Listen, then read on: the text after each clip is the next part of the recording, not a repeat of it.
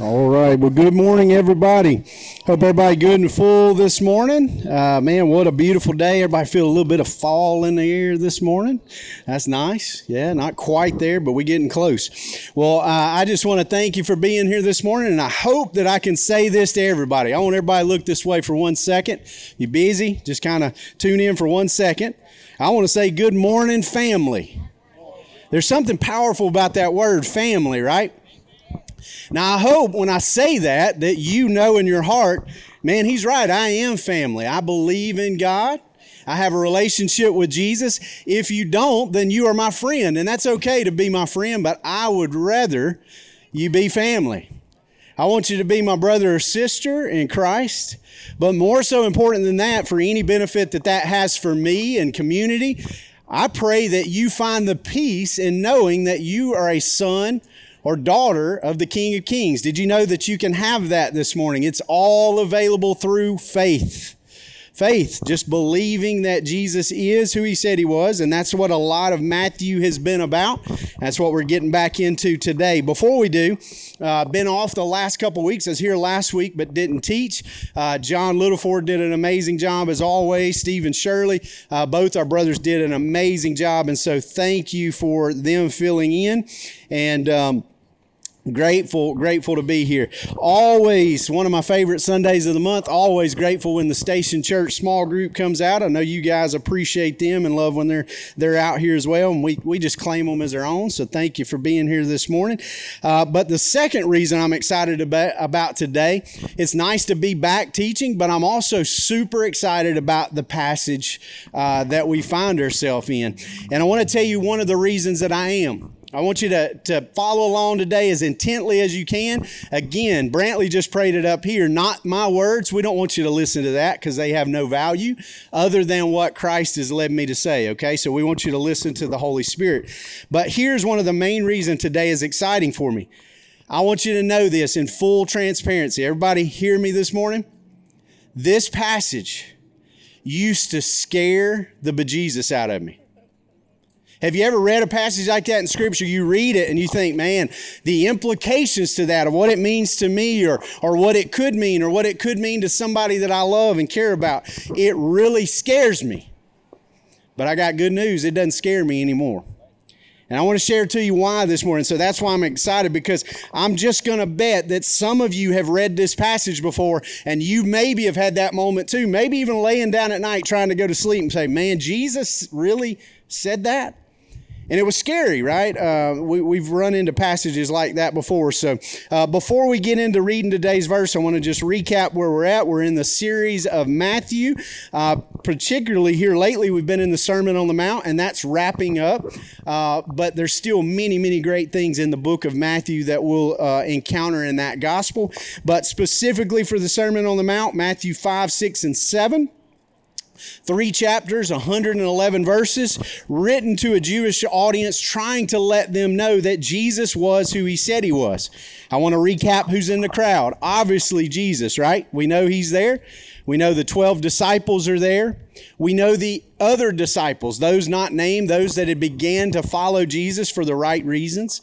You've got the people that are maybe on the outside, the fringes, that are like, what is this guy about? Like they're exploring, they're seeking. You've got those that are there just to see the show. They've heard about amazing things that Jesus has done, and simply they're there. They didn't have AMC movie theaters back there. They're there to watch a show. Like, what's going to happen today? I've heard that he's doing all these miracles. We want to see that, right? And then no doubt you had the religious leaders, the Pharisees, the Sadducees, the scribes, all those on the outside. Again, not there looking to learn from Jesus, but looking to catch him, to catch him in blasphemy or heresy or something like that, right? And so that's kind of the setting. And then the last time we were in Matthew, I'll just tell you this before we read today's passage. Just a refresh, when we were there, we were talking about false prophets, right? Those that were teaching for their own gain, not for the good of bringing people into the kingdom of God. And then we talked about good trees, good fruit, bad fruit. Anybody remember those things?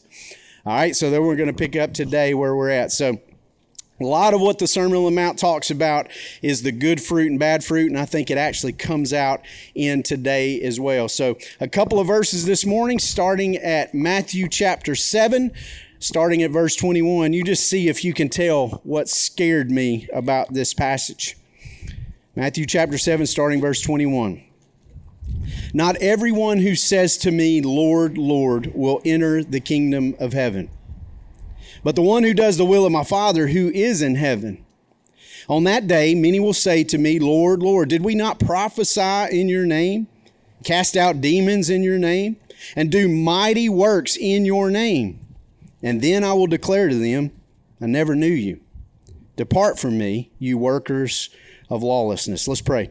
Father, I love that your word is active and living, and that even we can find hope in a word that at face value seems scary, maybe hard to understand. If we just take these verses alone, it really is a scary concept. But we pray that you just speak to our hearts this morning, that you encourage and invite those in that have yet to begin relationship with you, that today it starts. And for those of us that are in relationship, that we just walk closer. We don't walk in fear, but we take you at your word. And so, Jesus, speak to all these things. We just pray and ask it in Jesus' name. Amen. All right, so I'm sure you can pick up on what's scary about verses like that, right? And I want to just be completely transparent here. I try to be as honest as I can with you guys when I teach. I want to say this, it's a scary verse, and it should be for some people. That should be a very scary verse for some people. And I want you to think about that, but to listen to this verse again and see how even those who count ourselves as believers, we've staked everything. I mean, think about that. You have staked, if you're a believer in Christ, you have staked absolutely everything on the name of Jesus, on calling on his name, so much so that you feel, if you're a believer, you feel that Jesus died on a cross for your sin, paid your ultimate price, redeemed you, and your faith in him is what puts you in his presence for all eternity. Isn't that the message of the gospel, that all things are forgiven, everything's there? But then yet Jesus comes to a place in his most famous sermon that he's ever preached, and he says these words, not everyone that says, Lord, will enter the kingdom of heaven. You see where that's scary? For those of us who believe, those of us have said, I'm calling on the name of Jesus. Now Jesus is saying, not everybody that calls on me will be saved. Scary stuff. When you take that at face value, you listen and you read the words of that, it is really haunting. It can have you laying there at night thinking, well, I think I'm a believer. Because if you've never had doubts, first off, you're probably not being honest. I have doubts. One of my favorite songs right now, worship song, is by Corey Asbury. It's called Kind. It's a beautiful song. And he says, talking about all these prayers and these fights that he has with God, and he says, I still wonder if you're real. If you're not honest with yourself and say, man, I have doubts sometimes. So when the doubts creep in, and then you start to question, am I really a believer? And then you get to a passage like this, it says, not everybody that says my name, not everybody that calls on me is going to be in heaven. That's scary. It's a heavy weight. And if we look at it through religious eyes, and then the thing is, well, I better step my game up, right? If you've read a passage like that and you say, man, I'm scared. I need to start reading my Bible more. I need to start praying more. I need to start giving more. I need to start helping people more. It goes into the I gottas and the performance and the doing something to make him love you more. It's not what he's talking about here, though. I have good news this morning. If you'll hang tight with me this morning, let's just go through this together. But we get to this. It says, not everyone who says to me, Lord, Lord, will enter the kingdom of heaven. Can I ask for a moment of transparency from you this morning? Has anybody ever read that verse that calls yourself a believer and it's a little frightening? Have you ever read that and said, man, that's a little scary? I got me and Jennifer. That's the only people I got. Anybody else? All right, there's a couple more. All right, now we're cooking. We've been there, right? Like it is a scary verse because we have called on the name of Jesus, and now he is telling the crowd, not everyone who calls on me will be saved. I just want to be right here in this moment, and we said we were going to do this, that we were going to be on this hillside, pretending as if we were hearing Jesus speak for the first time. Can I tell you what I would have done that day as a follower of Christ when he says these words? Jesus, what about that "for God so loved the world" thing? That whoever, I'm a whoever. I've called on the name of Jesus, but now you're kind of contradicting yourself. You're saying, but not everybody who calls on my name, not everybody who says my name will be saved. I need you to go back to that John 3:16 thing. John, you were there. You wrote it down. What did he say? Whosoever. I need that. I need that inclusion. I don't need to be wondering, am I in or am I out? Am I in the club? Do I have the members only jacket? Some of you from the 80s remember that? Yeah, Jason does. Still has one, he says. No, I'm just kidding. Maybe he doesn't. 2 of them. Never mind. What colors? I think he's telling a story. I like them, though. Blue and tan. There we go, if anybody needed to know. But like, am I in or am I out? And it's like, it really feels contradictory right here. It feels like you're saying anybody that wants to believe is in. Anybody can be family. And then you get to a part, Jesus, where you want to tell me not everybody that says Lord will enter the kingdom of heaven. Jesus, we need you to go back to that. You can't throw out whoever and then follow up with this. And then he goes on and says, quote, on that day. Now, I want you to know what he's talking about when he says on that day. It's on that day that none of us like to think about. Anybody want to take a stab at it? Norton's will probably deliver a wreath out there the day it happens, that day. It's on that day that you're no longer physically walking, talking, breathing, any of these things. On that day. I want you to picture that, because I want to tell you the God's honest truth, and I mean this from a heart of love. Whether you believe in Jesus or not, that's your prerogative. I pray that you do. But it is my belief, and I may be wrong. Maybe God changes, in my mind, but I'm telling you, I've staked everything on this.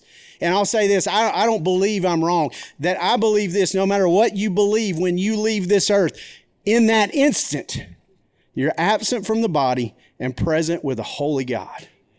And you will have to answer. The question is, how will you stand before him? You stand with him in your own garments of sin and shame, accusation, that you believed and bought the lie that you weren't good enough, so you're going to stand and try to tip the scales. There's going to be a moment where you face him face to face. The holy God that created this world, created you, molded you out of the dust. And he's going to say, what's your answer? Why do I let you in? Is it going to be, well, my grandmother said that she always thought I was going to be a preacher. Or I went to church, or, sorry, Highlands people, I wore my red shirt and I went out there and served people. I love Highlands folks, but that's funny. I went to the church at Southside and I dipped food. Guys, I don't know how to tell you any more than, just to be honest, all of that stuff on its own merit, he's going to say, depart from me, I don't know you. But it doesn't have to be that way. And the great thing about it is it's not only this, it doesn't have to be that way, but it's free. In a world where there is no such thing as free, it is free. No strings attached, no thing you have to do. It is simply grace, unmerited favor. But on that day, he's speaking of when we pass this life and stand before him. And regardless of your beliefs, I believe you will stand before him. And he says, in that moment, on that day, many, listen to me, many, I want everybody to say that out loud. That means not a few, not one, not a couple, not a few misguided souls. Many people are going to be there that day standing before a holy God. And here's what he says. Did we not prophesy in your name? That means Keith right here with a microphone in his hand saying loudly, Jesus is the way, that even this, prophesying in his name, he could tell me, I don't know you. I don't know you. He says, well, didn't we cast out demons? Have you ever, and some of you may not want to answer at church, I know the Halloween season is upon us. Have you ever seen an exorcism type movie? I believe that stuff really exists. I believe demons are real. I believe I have met people that are demon influenced, at least maybe possessed. Some of them may have come in this parking lot. But we pray against that in Jesus' name. But even if we did, even if we saw somebody, because you know what? God doesn't need us to do that. He's in the healing business, right? But if I prayed over someone and we see they're demon possessed, and then all of a sudden there's life in their eyes and they're walking clearly, talking clearly, even that on its own, if I stand before him that day and say, but I cast out a demon in the church at Southside parking lot. I don't know you. Did we not do many good works in your name? Did we not flood the streets and pass out food? And did we not do all these things? And we did it in your name, Jesus. I don't know you. Depart from me. And guys, listen. We've all had situations in our life where somebody's walked out, right? We've all had those moments and it hurts, but maybe there's redemption this side of that relationship. But can I tell you, in that moment, it's not going to be a depart to me and go think over there in the corner and maybe you'll get the answer right. It's too late. And some of you for the first time today are saying, you know what? I think he's right. Then don't leave this place without doing business with him. Don't stand there on that day on your own accord. We were here a few weeks ago and show up and somebody says, man, you know, Rosalind down the street, she didn't wake up last night. It could be you. And that's not a scare I cannot scare you or I would. I can't make it for you or I would. What I can do and have done is be out here for 7 years and trying to tell you every week, you don't have to answer on that day for your own. There's a better way. I pray that you hear that with a heart of love. I pray that as you start to believe that or you start to feel that it's sinking in. He's right. He's telling the truth today. I never knew you. Can you imagine the heaviness of that moment? Standing because I believe he will equip us with eyes to see that we were wrong. This is how much, and you may think this is a crazy thing to bring up, but I thought about this in the moment after September 11th. Everybody remembers that day. You remember where you were at, what you felt.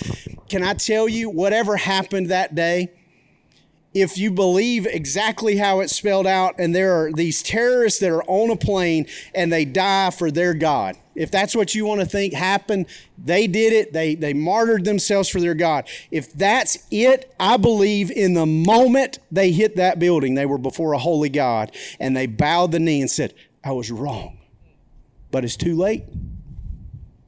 That's how convinced I am of it. I'm convinced everyone, regardless of their beliefs, will have that moment before a holy God. You will know that he is the way, the truth, and the life, but you can't do anything about it at that point. You only can hear, and it only takes a moment of faith.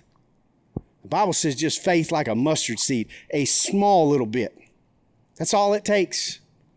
That faith that is churning inside of you right now that's saying, he's right. That's the Holy Spirit. It's not me. It's the Holy Spirit. And all you have to do is listen and believe in faith. If not, then separation from God and everything that is good will be your end forever, for eternity. And nobody has to have that happen. So you can see why this heavy verse seems scary to me. And I want you to know, I want you to listen to what I said. It seemed scary to me. That's a thing called past tense. It doesn't scare me anymore. I want to share with you why. Think back to what I've tried to teach in the Sermon on the Mount. It's the heart of the matter, right? How many times have you heard me say that? If you've been here, station folks or regular folks, if you've been here, you have heard me in this series say, it's the heart of the matter. Why do you do what you do? Jesus saying over and over, you've heard it said, but I tell you. Just to remind you of that. You've heard it said, about anger. Eye for an eye, tooth for a tooth, right?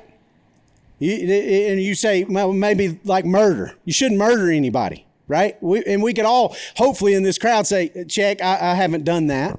Maybe somebody has, and there's grace for that. I don't understand it, but there's grace. But you say, man, I haven't done that. Well, then Jesus says, well, you've heard it said that it's that way, but I tell you, if you've looked at somebody with anger, you've already killed them anyway. It's heart of the issue.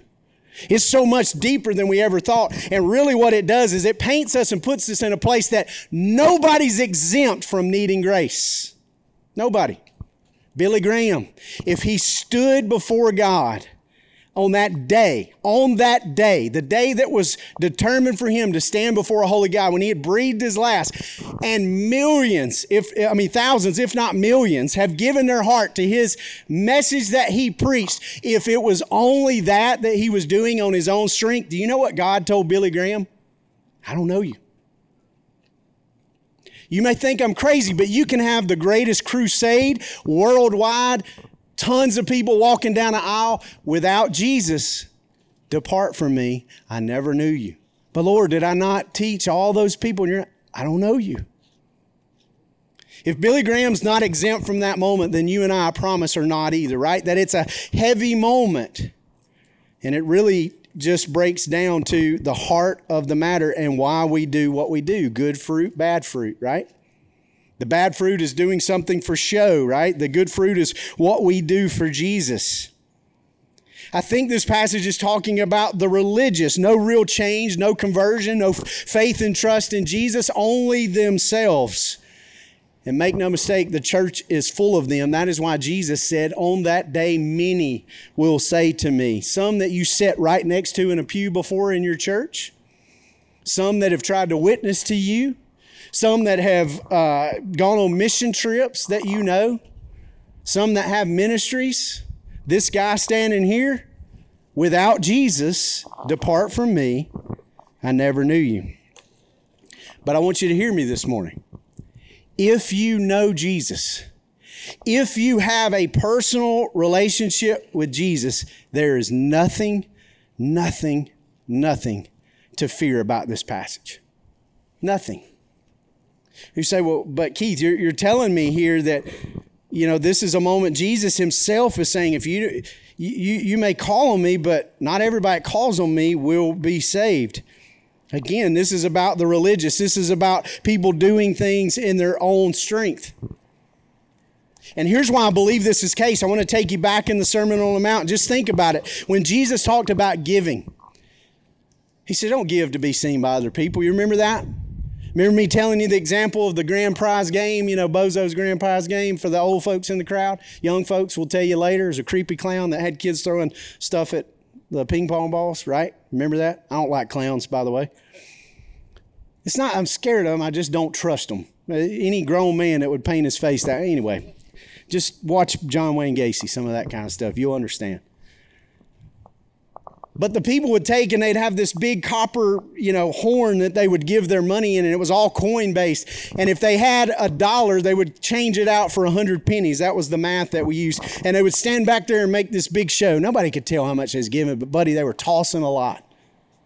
And Jesus said, in that moment, you got your reward. Those people gawking and oohing and on, but the widow that took the mite up there and laid it down gently, probably ashamed, he said, that lady, that's how you do it. Heart of the matter. Then he said about the prayers, he said, when you pray, he said, don't heap up empty phrases. Don't get out there like the Pharisees and, for everybody to hear. So when you pray like this, our Father in heaven, holy is your name. Like you were talking to a friend, like we're in relationship. He even said it with the ones fasting. He said, when you fast, he said, don't come into the city looking all gloomy, right? Don't be fasting. And John asked you, man, what's wrong with you? Well, John, if you must know, I'm on a biblical fast at the moment, and I am famished, but I am so holy. It's not it. It's doing it for show. It's doing it to make myself look good. All of these things, right? Giving all that money, fasting, praying all these fancy prayers without Jesus. Depart from me. I never knew you. I don't know who you are. I believe Jesus is getting to the crescendo, the final moment of the Sermon on the Mount. I want to go back to the thoughts of standing before God and all those excuses. And Jesus, I prophesied in your name. I cast out demons. I did mighty works. I want you to listen to what he's saying here. He's talking to people that are going to stand before him and say, I. You picking up on that? I taught in your name. I did that. I prophesied, right? I helped people.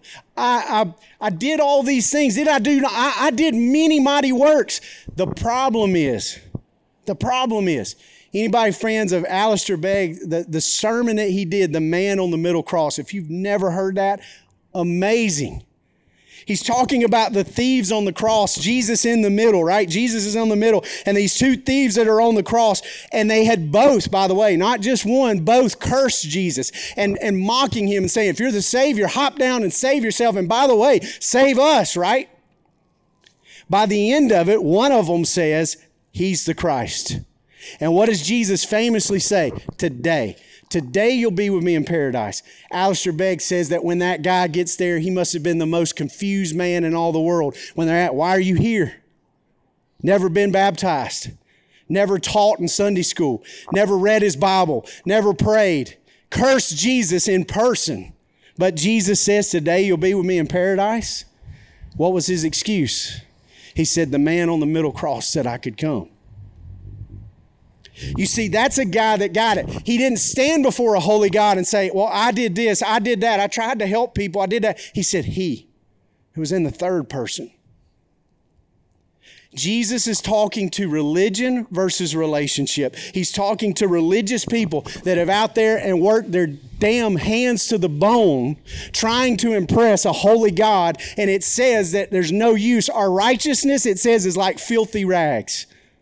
Can I be honest with you what those rags are? It is a woman's time of the month. Those rags, the filthiness, that is your righteousness.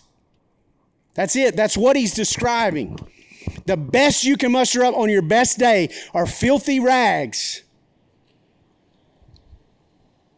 And so you want to get there with those filthy rags and say, I. Let me tell you, if you are up there using yourself as an example, the word says clearly, everybody, every single person has fallen short of the glory of God. Everyone needs grace. Everyone needs grace. Why in God's name, when a free gift of paid in freaking full, would you stand there on your own? We're asked all the time, why do we do what we do? To tell this message.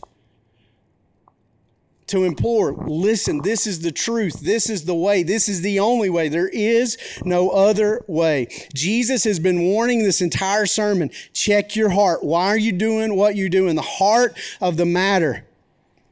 He's saying, if you're doing this on your own strength, the best intentions, trying to do good, all about you, it's all going to end and depart from me. I don't know you. I don't have a relationship with you. It's all about him. I know without a doubt I'm talking to two people today. You say, well, Keith, there's a little bit more here than that. But no, there's two kinds of people in this crowd. There's those that know him. I want to tell you this, don't be afraid. Don't be afraid. If you know him and he knows you, nothing can change that. In fact, I want to share with you a good verse to combat the scary one. Can I do that this morning? It's found in Romans 8, one of my favorite when thinking about something like this. It says, for I am sure that neither death nor life, nor angels, nor rulers, nor things present, nor things to come, nor powers, nor height, nor depth, nor anything else in all of creation, by the way, even including your sin, your shortcomings, your own way that you get into, will be able to separate you from the love of God in Christ Jesus our Lord. If you know him, nothing can separate you. If you go out here today and go on the biggest bender of all time and you feel shame and you feel accusation, you feel all that, there's a better way. But if you know him, there's grace. Doesn't change your standing as a son or daughter of God. Nothing can do that if you know him. Nothing can separate the heights, the depths, things of this earth, demons, anything. It says nothing can separate you from the love of God. But the second person I'm talking to, and I mean this with love, those that don't know him, you should be fearful. And I don't say that as a scare tactic. I don't say that pull on the heartstrings. I'm honestly, I feel called more than any kind of teacher. I don't feel I'm a good teacher. I feel God has given me a shepherd's heart to care for people. And the best that I can shepherd is tell you the truth. If you don't know him, you have reason to be fearful. Because this is a very real moment that will happen. You will stand before a holy God on that day. It might be tomorrow. It might be 100 years from now. I don't know, but that day will come, barring his return. And all of those good deeds, all of those things that you've tried to tip the scale or maybe say, I don't really believe in that God thing, but I'm just going to try to be a good person. Depart from me. I don't know you. Because it's not about what you've done. It's about what he's done. All we've done is fall short, right? We've talked about that. No one's safe from that. I don't care how good you've been. No one is safe. In closing, I want to tell you this, though. It's good news. You can meet him today. And I pray you will, because redemption has been paid for. And I want to tell you what redemption is. It means to buy back. I want you to think about it in this light. Sin took us away from him. We were in the garden. We were his. We had perfection, relationship, one-on-one with God. That was always the intention. Sin took us away from that. It entered the picture, and doing so brought death. Never was part. That's why death is so hard. Do you realize we weren't equipped to even have to deal with that? We're equipped to live forever. Sin enters the picture, brings along death and all the stuff that sin brings. But sin took us away from him in the garden. Redemption puts us back there. It is a buying back. You are already his. You were created as his. Sin enters the picture, puts us in this world. We inherit the sin nature, all of these things. He redeemed you and bought you back. I want him again. I want him as mine. I want her as mine. But there's only one way to enter, and it's faith in Christ. It's got to enter through faith. Our simple brains would like, well, I wish there was some kind of checklist I could follow. You got to believe. I say, I'm done with my sin. I need a Savior. Forgive me. Repent, turn. I'm yours. I believe. That's the only way to have that redemption. But you have to decide. I pray you choose him. I love you, and I'm praying that you leave this place today knowing him if you don't already. You pray with me this morning. Father, we love you. We thank you for this day that you've given us, and I know today is a heavy message, but God, it should be. It is a moment that we will all face. It is one that we say on that day. We all have an appointment with that day. None of us know when that day is. But on that day, we will stand before a holy God, and we'll only be able to answer one of two ways. We'll have to try to answer on our own accord. I did this. I did that. I didn't do that. I didn't do this. God, it's humbling to think that any of those ways leave my friends in this parking lot hearing the words, "Depart from me, I don't know you." And what a shame, because they've heard it. If they've been here, they've heard the gospel. We don't always get things right, but they've heard that you love them and that you've made a way. And so it's my prayer everybody here today takes that to heart, and that when they have that moment on that day and they stand before you, it's not a bunch of I did this, I did that. We can look you eye to eye. Say, he did this for me. And we stand covered in the blood of Jesus, and I don't get the idea of grace. I really don't understand it like I should, but I know that your word tells us that in that moment, you'll look at us as clothed in the righteousness of your perfect Son. That we're accounted as if we were like Jesus. And all it takes is faith. All it takes is believing and putting our lot in with you and saying, I believe. I sinned. I messed up. I fell short. Thank you for grace. Thank you for forgiveness. I believe. And then we walk in redemption. It's as simple as that. It sounds so simple because it is. It's just simple. But God, it takes faith. It takes courage to do that. Especially, Father, I just feel bold to say this. There's a lot in this crowd that feel like they're loners, feel like they're called to be that, and that they're just going to handle it all on their own. It's not really even a way to live this life. We were built for community, but it for sure isn't a way to live life in answering to you on that day. We can't do it alone. We need a Savior. And so, Jesus, help us be with my friends this morning. If someone's here that doesn't know you, all they have to do is say, Jesus, I need you. Father, I need you. I believe in Jesus, accept him as Savior, and I want to walk in that the rest of my life. If we already do, let's not be fearful, but let's just walk in a way of just being thankful for the grace that you've afforded us. Jesus, we need you. Jesus, we love you. And Jesus, we thank you. We pray it in your name. Amen. Amen.